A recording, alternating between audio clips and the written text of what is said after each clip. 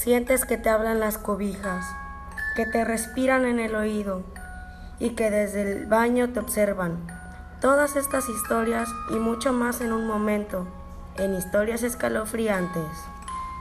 Muy buenas noches, querida audiencia. Como todos los domingos, les damos la bienvenida a Historias Escalofriantes, donde lo oculto e inexplicable tiene su lugar en la zona 145.2 FM. Mi nombre es Leticia y lo acompañaré junto a Abraham Ortiz para tratar de comprender estos fenómenos paranormales.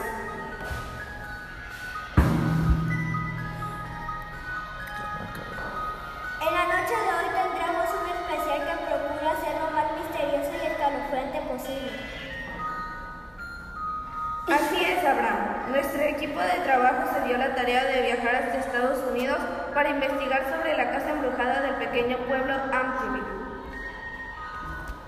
Muchos de nuestra audiencia conocen la historia de la casa. Sin embargo, haremos un breve relato de lo que hemos hecho reales ocurridos en este sitio. Dicen que la mañana del 1 de diciembre se encontraron los cuerpos sin vida de la familia Jardín, pero entre los cadáveres estaba vivo el hijo mayor, que más adelante fue condenado por los asesinatos de sus padres y sus hermanos. Pero Abraham, lo más confuso de todo es que nunca se supo cuál fue el motivo de este genocidio. Unos dicen que fueron presencias demoníacas que poseyeron a joven. Lo que es más escalofriante es que la verdadera historia de Amityville comienza días después, el 28 de diciembre, cuando los hermanos Arturo y Gustavo y sus dos hermanas se mudan a la casa. Pero antes de continuar, haremos una breve pausa. Oh amigo, se te acabó el resistol. No te preocupes, ahora existe el nuevo Resistol Beat. Pega fácil y muy rápido, y además de todo, es muy barato, a solo 20 pesos. Sí, escuchó bien, a solo 20 pesitos. Lo puede encontrar en su papelería más cercana. Mamá, ya no pinta mi lapicero. Oh amiga, no te preocupes, ahora existe el nuevo lapicero Azor y viene incluido su corrector Azor. ¿Pero cuánto cuesta? Vale solamente 30 pesitos, lo puede encontrar en su papelería más cercana. No es apto para niños de 1 a 5 años de edad. Damos la bienvenida al público que nos acaba de sintonizar. Yo soy Abraham Ortiz y hoy estamos hablando sobre lo que sucedió en 1974 en Amityville. Desde el primer momento que la familia ocuparon la casa, sintieron una presencia sobrenatural que se iba haciendo más fuerte cada día. La familia en reiteradas ocasiones se sintió observada. La verdad es que desde el principio me hubiera ido. ¿Te imaginas, Abraham, que estés durmiendo y algo o alguien te despierte desde la esquina y sabes que está ahí pero no lo ves? No. De hecho, cuenta la señora Cathy Luz que unos ojos rojos la miraban desde la oscuridad de la ventana. La supuesta entidad que habitaba la vivienda trató incluso de apoderarse de los cuerpos de sus residentes, manipulándolos a su propia voluntad. Letty fue tan fuerte el poder que tenía que la pobre familia casi nunca habló de él. Ellos no fueron los únicos atacados. El sacerdote de la iglesia más cercana, al tratar de bendecir la casa, escuchó una voz que lo echaba. Una voz que surgió de la nada desde la planta más alta de la casa y que gritó: ¡lárgate de aquí!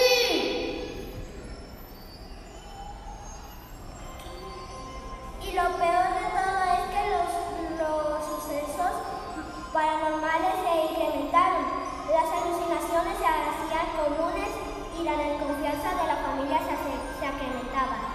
Arturo afirmaba que su mujer estaba perdiendo los dientes y el cabello. ¡Ay Dios, qué espanto! Si desde aquí se me pone la piel de gallina. ¿Puedes sentir lo que sufrió esa pobre gente? Sí, tienes toda la razón. Tiempo después, los Lutz debieron abandonar para siempre la casa, que desde entonces se encuentra deshabitada y sobre la cual pesa el estigma de la leyenda de Amityville. Bueno, al principio de la emisión hablamos del viaje de nuestros colegas a la casa embrujada de Amityville y trajeron consigo un reportaje que ahora es testigo de los escalofriantes sucesos. Lo que escucharán a continuación fue hecho real el 26 de abril del 2011. No se despeguen, haremos un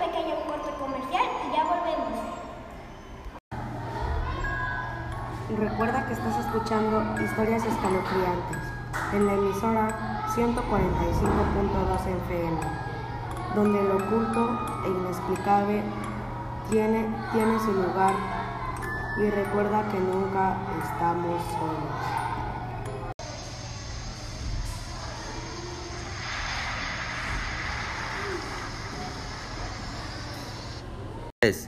Hola queridos amigos, si les gustan los Legos, vayan a la tienda de Max.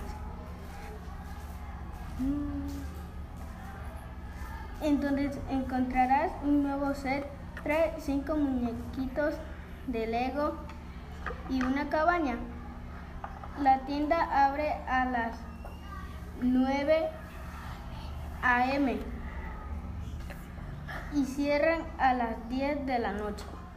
Buenas noches, audiencia, y dándole a continuación el tema de hoy, por primera vez se reproducirá el reportaje de nuestro equipo de trabajo que llevó a cabo en la casa embrujada de Amityville.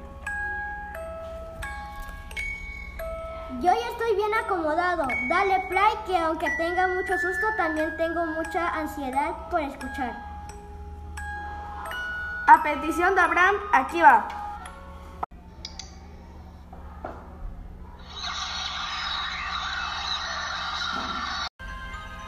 Hola querida audiencia de Historias Escalofriantes. Yo soy Guillermo, enviado directo desde la zona Colombia 145.2 FM. En el día de hoy estoy acompañado por Sofía Montes y nos encontraremos en el quicio de la casa embrujada de Amityville. Hola, soy Sofía y seré la primera, luego Guillermo. Cada uno trae consigo una grabadora. Bueno, aquí vamos. Es muy tarde, por eso no se ve casi nada, por lo poco que logro distinguir una gran arquitectura.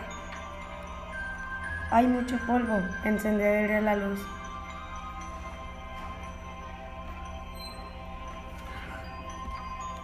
Lo primero que veo es una hermosa escalera tallada en cedro. Su barandal tiene extrañas figuras, como de brujería o algo así. Sí, eso veo. Sus paredes tienen un tono blanco marqués adornados con fotografías viejas y entremecedoras. No quiero ser paranoico, pero siento que nos observan. Me siento un poco asustado. Voy a subir al segundo piso. Las habitaciones son normales, al igual que los baños.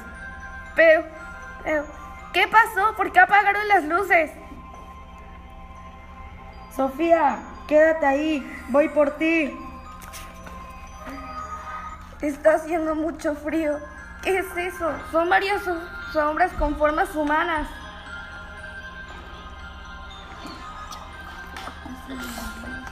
¿Qué pasó? Disculpen por la falla técnica. Recuerden que esto es en vivo, el programa. Continuaremos con el reportaje en la segunda emisión. Esto fue todo. Mi nombre es Abraham Ortiz Alcázar en la emisora 145.2 FM.